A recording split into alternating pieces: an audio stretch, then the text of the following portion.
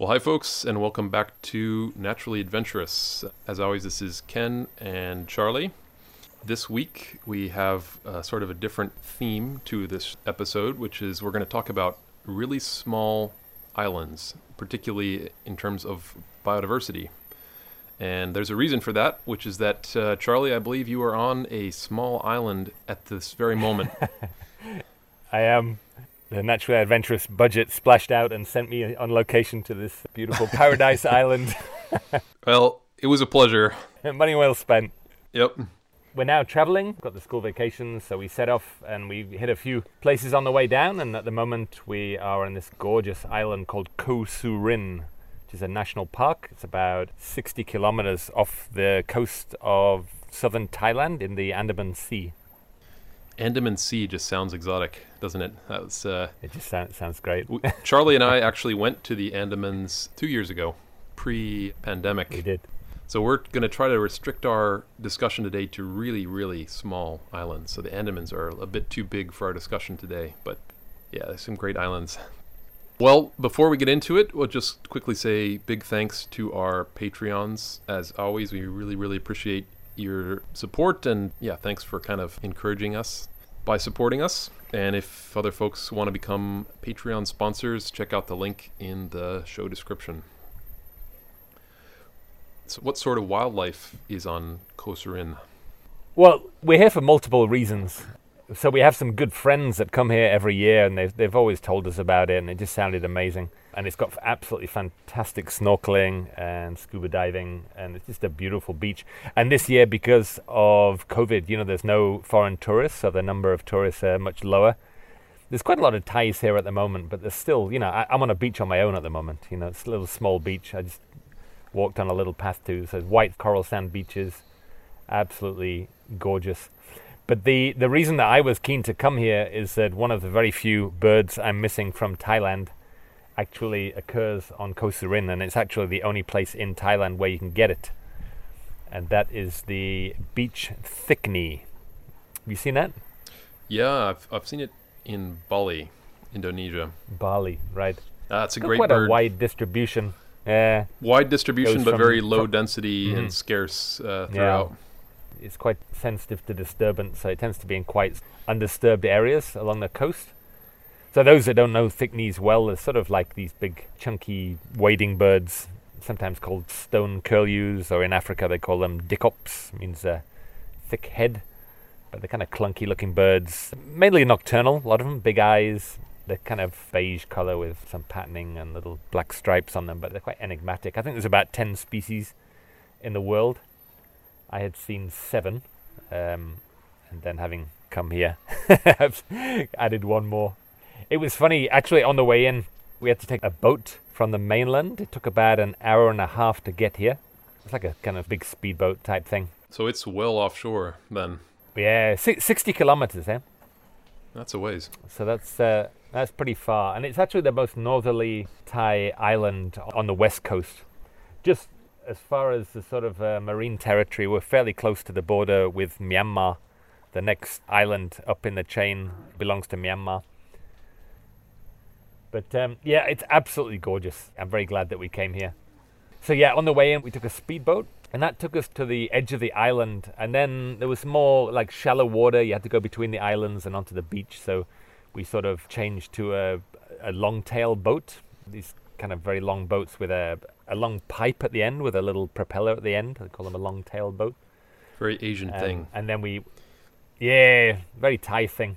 There was a James Bond movie that was filmed in Thailand, and that had a boat chase around Bangkok with these long-tail boats, which is quite... They call them dragon boats sometimes. They're very cool. Very noisy as well, but kind of exciting. Yeah. And we brought all our own camping gear.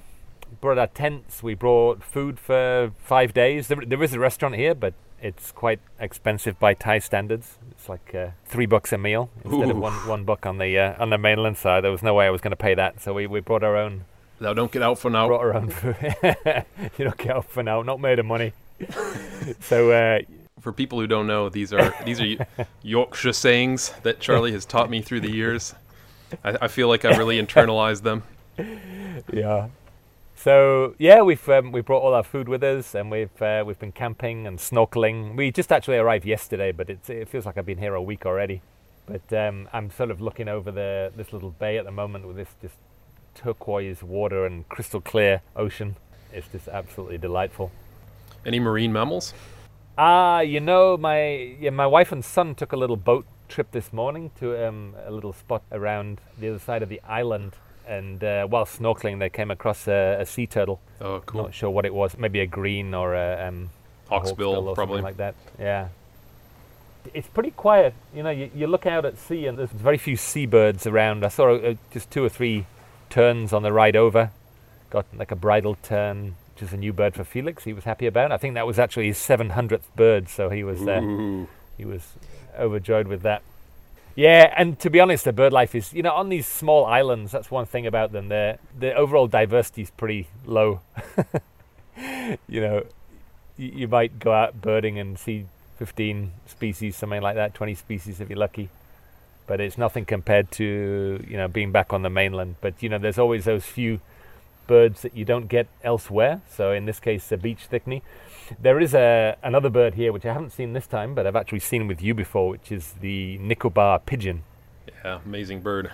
Yeah, it's we'll put a photo in the gallery, but it's really one of the most spectacular birds in the world. I think it has these sort of elongated emerald metallic green plumes sort of hanging down from its neck, and they're a really exotic looking bird. So I think we should probably tell folks the story of when we saw Nicobar pigeon. Yeah. But we should probably bring on our wives to tell the true story. But before we do that, I'm just curious because I'm looking on the Wikipedia page for the Surin Islands, and I guess there's 5 islands. Yeah. And it says 91 species of birds have been recorded. That seems astoundingly high to me. You think that's true? Oh, I'm sure. I mean, I've seen several migrants today. I got 2 migrant Phylloscopus warblers, got eastern crowns and Arctic warblers this morning. There was a Asian brown flycatcher. There was forest wagtails. So, you do get migrants dropping in. And then, even though they are low density, you do get seabirds as well. There's a number of different terns. Just before we started recording, I had this beautiful white-bellied sea eagle fly over, and Brahminy kites. So there's a number of birds here.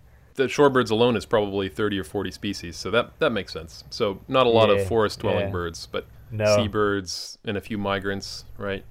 But the real diversity though is in the reefs. It's one of the best snorkeling destinations in the world, I think. And just going out snorkeling for the last couple of days, it's just mind-blowing. It's not the element that I'm most comfortable with, like being in the ocean. I'm constantly sort of swallowing water and getting water in my mask and stuff. I'm not a real accomplished snorkeler, but the diversity of fish is just mind-blowing. And it's kind of brought it home to me what it must be like to be a beginner birder. Yeah, absolutely. Because I'm sort of looking at these fish. I've got a very rudimentary knowledge of what they are. I know a few families, whatever, and I think, oh, that looks really distinctive. And you get back and you're looking at, I brought a nice big fish book with us, and you just can't find, maybe 1 fish in 10, you're able to ID. And it's just incredibly frustrating, for me, where I'm used to being able to identify every single bird that I see, and it's... You're a total neophyte under the sea. Yeah. Yep, I have had exactly the same experience, and it is humbling, and it makes you just realize, I have a very advanced degree of knowledge in one very specific domain, but I'm just like a child in the reefs.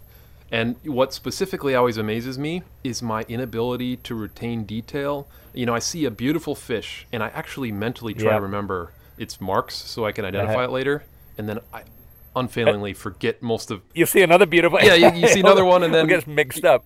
And it's so weird to me because I can bird all day, and I can hide away details of 20 or 30 different bird sightings, including vocalizations and habitat and behavior, and then sort of come to the book at the end of the day and figure out what they were. But I seem to totally lack this with fish. But I think some of it is you don't really know exactly the important things to look at. What to focus on. I'm trying to remember, oh, look, it's got, 2 spots on it, and then you go back and then there's 20 fish all with 2 spots on them. It's like...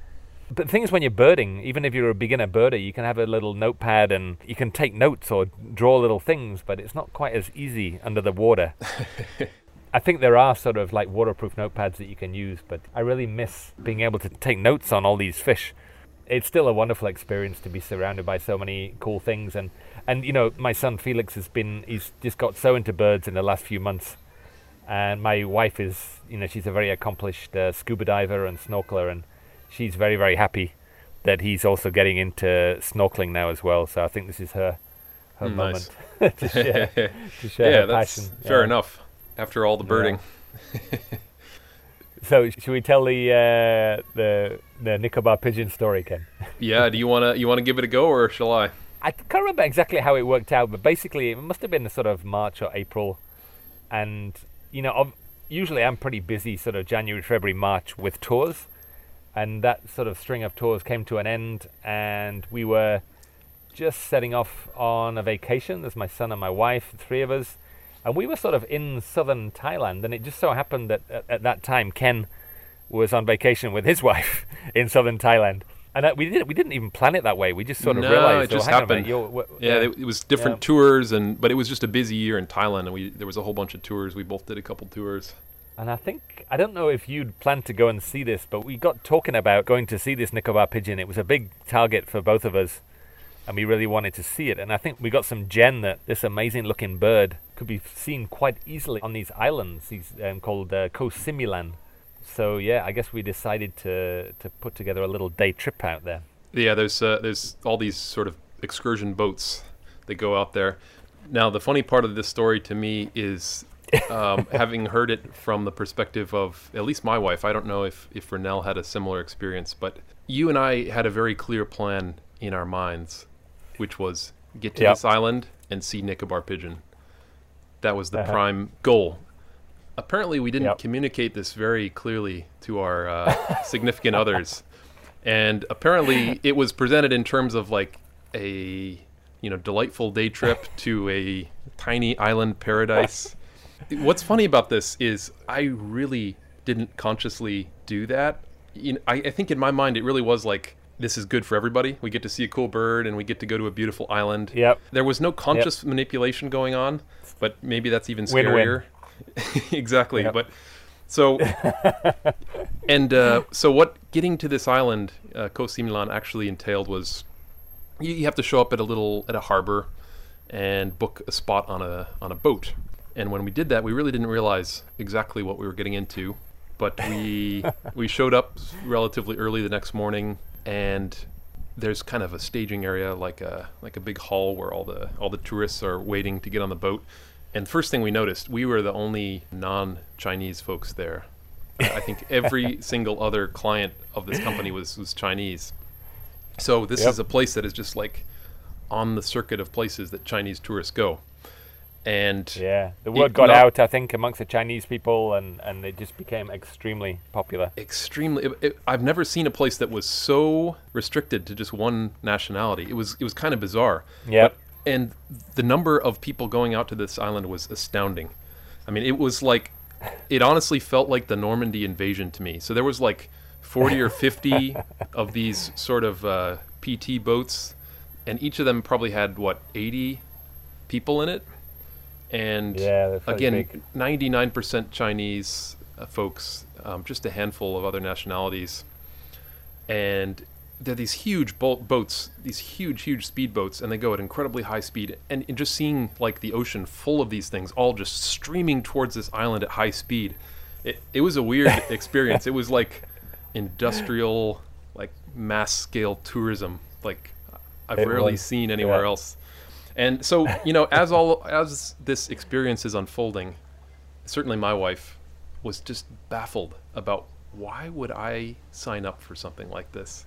Because this is not the sort of thing I would like to do normally, like sign up for a tourist excursion and sit like elbow to elbow with hundreds of other people. Packed like sardines. It was literally like shoulder to shoulder in this assault boat. She was just baffled. And then we finally, it was kind of like where you are now. It was like an hour and a half to get out there, as I remember. Yep. And we finally got to the beach, and there was already, 30 or 40 boats there. And literally the beach was a sea of humanity. And she was just getting more and more puzzled about what is going on. Why are we doing this? And then As she tells it, I don't remember this specifically. You and I essentially sprinted off the boat at high speed and headed to exactly where we'd heard the pigeon hangs out. Don't forget, they took away our shoes. We weren't allowed to wear shoes on the island. That's right. We were only allowed I forgot that. They drop you off on the beach, and they don't really want you to leave the beach or go wandering off. So the way they sort of keep everybody together is to take their shoes away from them. So we were barefoot on this beach, and we had a very specific piece of information about where this Nicobar pigeon was to be found. Behind the toilet block, is that right? That's right. That's where we sprinted to, apparently abandoning our significant others. I think we were concerned about getting there before the 8,000 tourists before everybody stumbled in there everybody and flushed it. Yeah, scared the pigeon. Yeah. But I guess we sort of poked our heads around the corner, and there they were, as promised, just sat there behind the toilet block. As promised, but then we were barefoot because we weren't to be trusted with shoes, and so I just remember slopping our way through this pile of garbage, rotten plants, and there was spiky palm branches, and all the while we're sort of trying to watch and photograph these Nicobar pigeons that are slowly waddling their way back into the thicker forest. Yeah. At some point, our wives caught up with us, and I think they caught up. Yeah, I think they were quite excited to see the bird too. But I think they also had a bit of an epiphany in terms of understanding why we were on this island in the first place.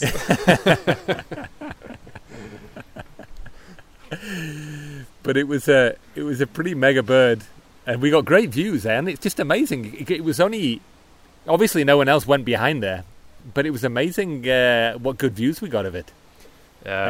Despite there being, thousands of people just within, a fairly short distance. 100 meters. Yeah.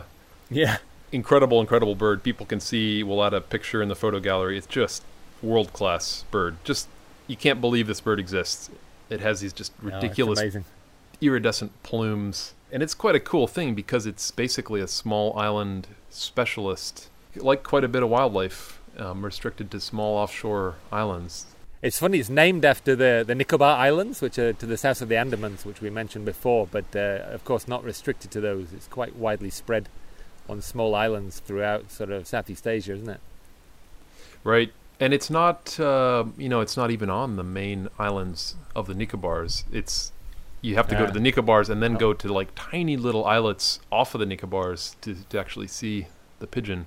Not terribly well-named bird. No. One more detail about that trip that I remember, we were sort of given lunch, which we enjoyed with our Chinese tour companions. New friends. And new friends, yeah. I think I may have got to practice a little bit of my Chinese that day. But yeah, anyway, we had a little bit of a packed lunch and then sort of walked around the beach a little bit, bird in hand. And then we were sort of herded back onto the boat, and then the thing I remember when we got back to the mainland, somewhere along the trip, they'd taken pictures of us, of every person. It may have been just before we got on the boat or something like that, but when we got back, we were sort of herded off the boat, and then we were sort of paraded along the edge of these tables, which were full of commemorative plates that had every single person's face on it. So you could buy it was like a little plate or a bowl like that without you were wearing your life jacket and smiling, and they had a plate, and it was totally overpriced. And I think I remember this has been a bit of a point of contention because my wife always wanted that plate, and I said it was too much money, but it was quite out for now a clever little yeah, exactly. It was a bit of a gimmick, but I think in the end, everybody enjoyed the day and thought it was worthwhile, and we've often, as a family, talked about the Nicobar pigeon. So it was a pretty unique opportunity, but it was certainly a unique experience. The pigeon was great. The uniqueness of the experience, to me, was really being in the stream of Chinese mass market tourism was just a fascinating thing. It wasn't particularly a magical trip to a little island. It was wow. Some kind of culture shock, and it was so many things about it were fascinating to me. Just the fact that so many people knew about this place and it was so on the circuit, and the fact that people seemed to really enjoy this sort of thing, and maybe did something similar every day on a vacation is just so different from what I would ever sign up for, except in the case of a Nicobar pigeon. It was certainly an eye-opening experience. My wife has subsequently always wondered if I have some kind of bird-based or wildlife-based motivation for certain decisions I've made about subsequent trips, and I always have to say, no, I really want you guys to see this place. There's no bird, there's no... Why would you think that? So, you want to chat about Merpati? So you had joined me. I was guiding this West Papua trip, and part of that trip is that we go to an island called Waigeo. But then off of Waigeo is a fairly big island, sort of, 10 miles across or something, 15. Off of Waigeo are even smaller little islets. And that part of the world, the sort of Australasia, has a crazy assemblage of island specialist birds. And they're small island specialists. So they're sort of like the Nicobar pigeon. And, we'd been scheming about how to get to one of these islands. We'd seen reports about all these great birds people had seen. We weren't sure exactly where. We sort of did some detective work on Google Earth. And then one afternoon we arranged a boat to go out to one of these islands. And, it was fantastic. We saw almost 10 small island specialists. And it was amazing because the size of this island was like 100 meters across and 400 meters north. I mean, absolutely minuscule. In most of the world, like an island like that would barely have birds, This island had sort of 10 endemic specialists. It was just amazing. We just sort of bushwhacked through the interior of this island. It was just bird after bird, and they all were things that we didn't see anywhere else on the itinerary. It was fantastic. I remember it was very touch and go whether we were even going to get there, because I think the tides had to be right, and they had to organize a boatman, and it was like, maybe we can go tomorrow, or maybe the winds are too high, and then we really wanted to go because it meant so many extra birds. But it was an amazing experience to get there, Merpati. But so this kind of suite of birds that are only found on, not even on islands, but on tiny islands. I guess they're called supertramp species, right? Yeah, that's right. And that's, I guess, because they have amazing abilities to find these tiny islands. Most of these birds have very broad ranges, but within that huge range, they're completely restricted to tiny islets. So somehow they're able to fly over vast amounts of water or along the mainland and then find another tiny island. It's pretty astounding. But, even though the mainland or the larger island is so much closer, they don't go to that one. They go much further to these tiny little islands. And you wonder what it is about these islands that's so special. I mean, the habitat doesn't look anything special. It was kind of like coconut scrub, maybe the lack of predators, or maybe the lack of competition. I think that's one of the theories, is that on the mainland, the niche, whatever the niche is on that island, is already taken by some other species that has other advantages, but these guys have the advantages of being able and willing to survive on these tiny little islands. It's a fascinating niche. So have you been to any other of these kind of small islands? Yeah, definitely. There's one off of southwest Madagascar that you and I have been to many times called Nusive. Oh, of course. And what I love about that island, do you know the meaning of that in Malagasy? Is Nusi not just island? Nusi is island, but what about Ve? Ve. So I know there's another one that sounds very similar, which is Nosy-Be, which is a very popular tourist destination. That means big, but I don't know about Ve. Ve is one of my favorite Malagasy words. It means yes or no. And so you know the way...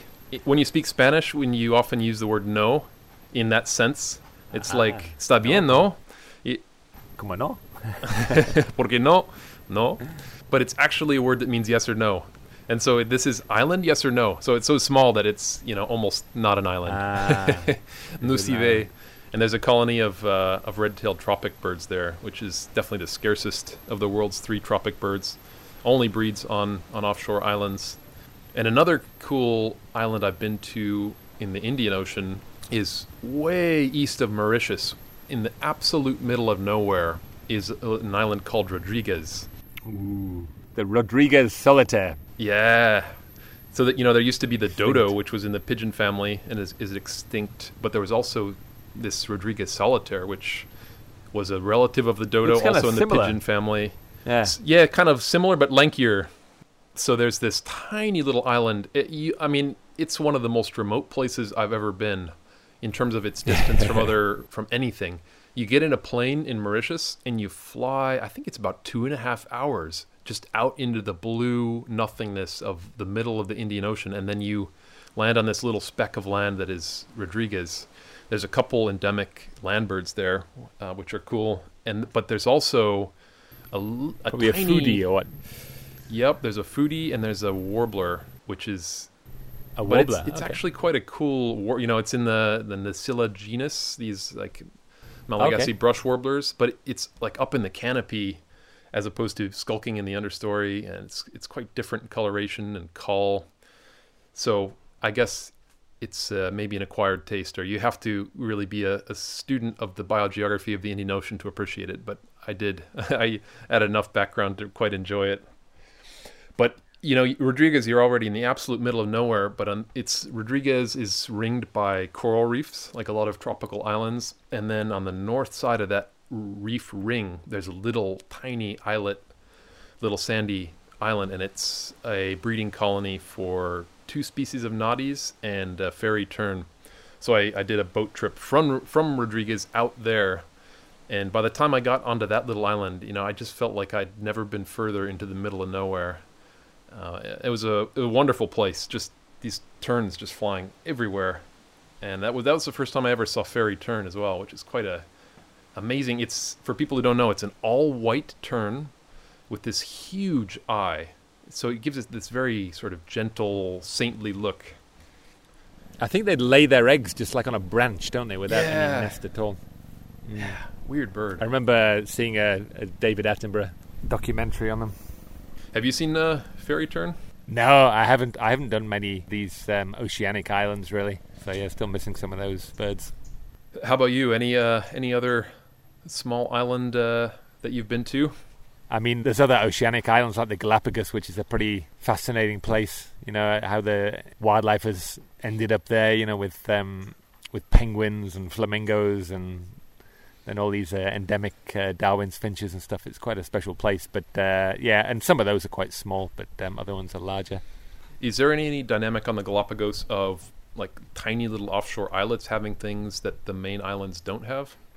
I think maybe some of them have got some more seabird colonies. I think some of the smaller ones, you get these huge booby colonies and stuff like that. I think the smaller an island is, the safer it is as well. There's fewer things that are going to predate the nest. I remember coming back, maybe it was on that West Papua trip, we went by a small island that was just full of fruit bats.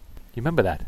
Yep. Yeah, we sort of there was all these kind of medium-sized islands, and we went past this tiny little islet. Yeah, it was just absolutely jam-packed with these huge flying foxes. It was amazing. Yeah, so I think again there's a little bit of security in being a very small island. I actually have one more small island story, and I have a photograph to back this up as well. Can I tell it?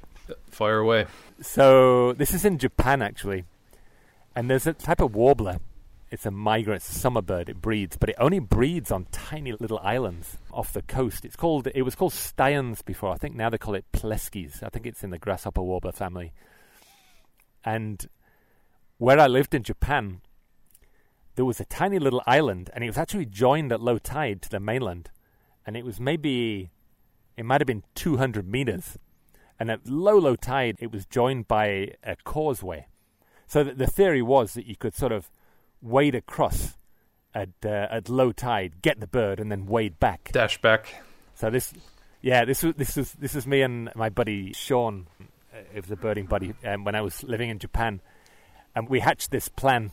So we get there, and then we sort of wade across, and I think already it was maybe waist deep, and we were thinking, oh, maybe it's going down, it's going to get shallower. It wasn't. It was on the way up already, and we had binoculars and cameras. And then we sort of got to this little island, and it probably took us a little bit longer to find this bird than we thought. And I think finally we got it, and then we looked back, and then this causeway had just been submerged. It was, and our just heart sank. How on earth are you going to swim with binoculars and a camera like 200 meters. It was like, I don't even know what to do. And to make it worse, I think when I was looking for this little warbler, this grasshopper warbler, there was like a little arch, a little stone arch. There was like a little shrine on this tiny little islet. And I was just sort of looking around for this bird, and I walked straight into this low arch and smashed my head on this stone arch, and I had blood like streaming down into my eyes. And then it was like, what are we going to do? I thought, okay, well, I'm going to try and swim. I'm going to hold I think even my binoculars were not waterproof. So I had my camera and my binoculars held above my head. And then I tried to swim with one arm and two legs. How did that go? I made it. I'm here to tell the tale, but it wasn't easy. And I'd swallowed quite a lot of water. Sometimes I sort of felt my arm sort of like falling down, and I was going to submerge my camera. But yeah, I finally made it, and I just thought, oh, how could we have been so stupid not to take a boat, or at least like a waterproof bag or something like that? If we could have floated the stuff back. But that was quite a. And I think I've got a picture of me with blood streaming down my forehead from banging my head on this stone arch just before my swim back across from this little island. Excellent. What other hobby or whatever you want to call it, avocation, could put you in the position of having to swim with one arm and two legs, holding a camera in the other hand? I mean, that's got to be one of the most ridiculous situations ever. I remember in the Paralympics once, you get these people that are missing a limb that are Olympic swimmers. And I remember watching this one person, and I think they had multiple limbs. I think they had one working limb, maybe like an arm. And they were an Olympic swimmer. Wow. And it took quite a while for them to do, full lengths or whatever like that. And I tell you, by the time they got to the end, there wasn't a dry eye in the house. Everybody had a big lump in their throat and was crying, and just standing ovation that this person could achieve this with one arm. It was absolutely amazing. And I think maybe I had this person on my mind as well when I was swimming across this little thing with three limbs. Not doing it very well, probably. And I was thinking, if they can do it with one, I can do it with three. Come on. It probably didn't do much to endear the sea to you. You're not a big lover of the ocean in general. I'm not a big lover of the ocean. I almost drowned as well in Mexico many years ago. I got pulled out on a current, and I've never really felt very comfortable in the sea since. But yeah, I'm still alive. So another kind of small island, as I was thinking about things to chat about in this episode, I was thinking of small river islands as well. Actually, a friend of mine reminded me, what about, that's a whole nother kind of tiny island ecosystem.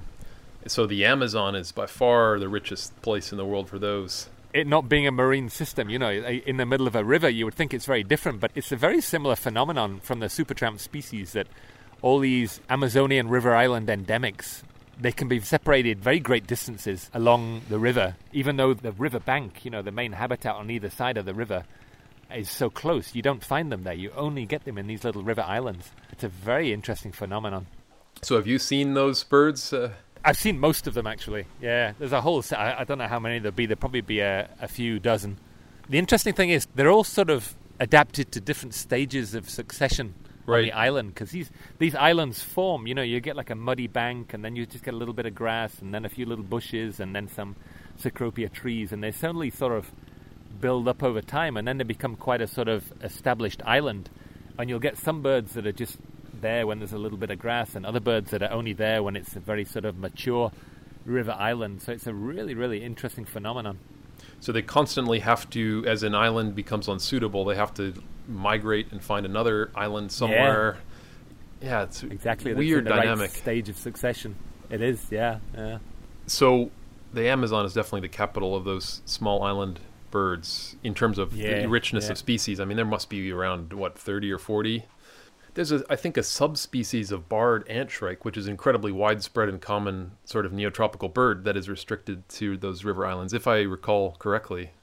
It's pretty There's weird. Quite a few, like black and white antbird and Castelnau's antshrike, and there's several wood creepers and tyrannulates and all sorts of stuff. Yeah, they're fascinating. Another place that has huge rivers is Asia. Well, there's the Ganges, and then there's the Brahmaputra in sort of northeastern India. But as far as I know, there's only one island specialist bird in that system. And I have a little story about my first encounter with this bird. So this bird, if you look in a field guide or online, you probably won't be impressed. It's a little brown bird with a long tail. But I spent quite a bit of time in Northeast India, and it's one of these things. It was just annoying me. Like, I couldn't find this bird, and I'd never really heard it talked about as a small island specialist. Maybe it is out there, and I just hadn't found the information. But I finally sort of pieced together, I think this thing is a small island specialist. That was my working theory. I'd still never seen it.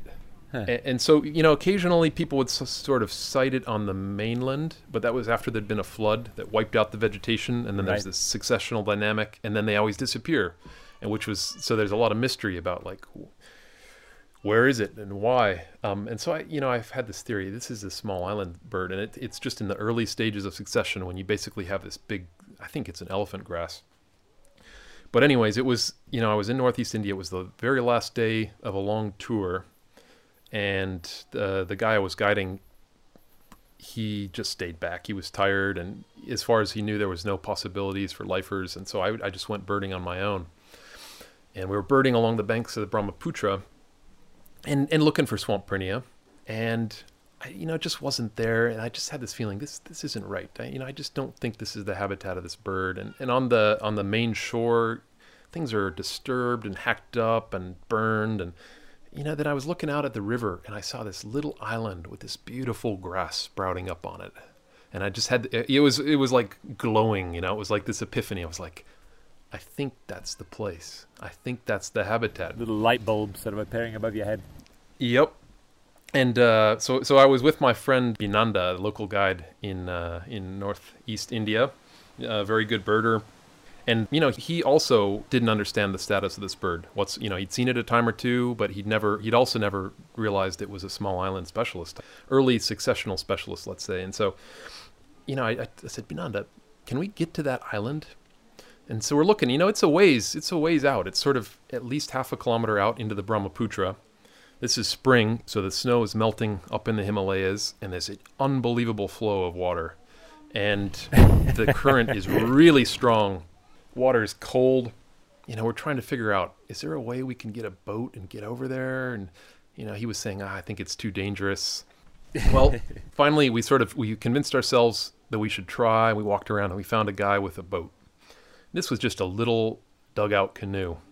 We talked to him. He was confident he could get us to this island. So, okay, go onto the boat with, all our camera gear and playback gear and all this stuff. Trusting our fate to this tiny little canoe on this huge, mighty river. I didn't know how he was going to get us there, but it was fascinating to see how he did it.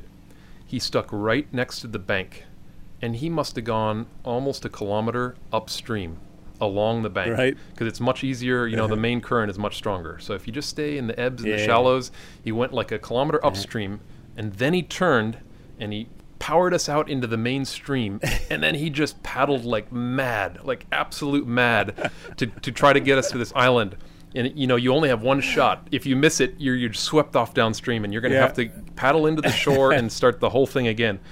And he knew what he was doing. We made it to the little island. Wow. And beautiful. It's just this little tiny sandy island with grass just starting to sprout up. Well, the grass was sort of 2 meter tall grass, so it was quite a bit of grass. But we started trolling, playing the call of this swamp prinia. Quite a distinctive and beautiful sound. Yeah, maybe that should be our natural sound for this week. Yeah. Swamp prinia. And, we walked around for probably 20 minutes. Nothing. We were about to head back and just say, well, it was an interesting theory. And then all of a sudden, very quietly, a swamp prinia sang, right next to us, almost like a little sub-song. And we were so excited. I think we had like a big bear hug. We were like, yes! It was one of these great birding moments. We were so happy. And then, of course, we sort of charged into the grass and then froze and called it again. And it's quite a skulky little thing, but we eventually got great views, took some recordings of the call. And I think subsequently he's showed that bird to like hundreds of clients. So really? He was really excited. Yep. He was very excited to have a stakeout for that bird because it's sort of the one Northeast Indian grassland specialty bird that he never knew like where to find it consistently. So at least as long as that island is in early succession, it'll be there. And then I guess at some point it'll either be washed away or it'll grow trees and the wrong kind of grass and the bird will disappear. But yeah, it was in a way, it was one of my top lifetime birding experiences. Just putting together the information, it was like a detective story. And finally figuring this out, the adventure component of getting to the island and then actually finding the thing, it was very, very satisfying. I did feel a bit bad that my friend who I was guiding, he wasn't there. I just had no idea this was on the cards. So he missed it, but he was okay with it. He's not too fond of little brown birds. He wasn't too upset. You actually just reminded me about another bird in Asia that specializes on little river islands, which is the Mekong wagtail. That's right, yeah. Yeah, which is fairly recently described. I can't remember when it was, maybe around 2000 or just before or just after. But yeah, we went out to see this a few years ago. There's a big river there, and you can do little boat rides to see these river dolphins, these Irrawaddy river dolphins. And it just so happens that is the same place where the Mekong wagtails are found. And the local boatman who normally shows people dolphins knows exactly where to find these Mekong wagtails as well. But they just seem to be totally adapted to these little early succession, little grassy small islands in the middle of this river. And that bird, that Mekong wagtail, it's something that presumably would have migrated there in the winter and then eventually sort of stayed and bred and then turned into a separate species, right? Because it's very similar to... You know what it looks most like is the African pied wagtail. So I don't know whether it's genetically closest to a white wagtail or something else. White-browed wagtail or what, but... Maybe white-browed. Anyway, some fascinating thoughts on islands, river islands, oceanic islands. Yeah, it's funny what little stories you can sort of pull out. I haven't even thought about that time when I swam back from that island for years. So it's funny how little stories just pop up. Absolutely, that's part of what's fun about this is we sort of remind each other of, I think we've been so many places and had so many adventures that you just forget some of them until they're triggered by something else. So I'll be continuing my journey. We're going to be here for a few days and then we're going to go to another island and then just start going around some national parks in the south of Thailand. So hopefully I'll be having a few more adventures that I can tell you about in the future. Some road rage, if we have any luck at all. Bit of road rage, maybe. That sounds great. Enjoy your travels and yes, thank you. Thanks to folks for listening, and we will catch you next week. We'll catch Charlie wherever he is, and we'll record another episode.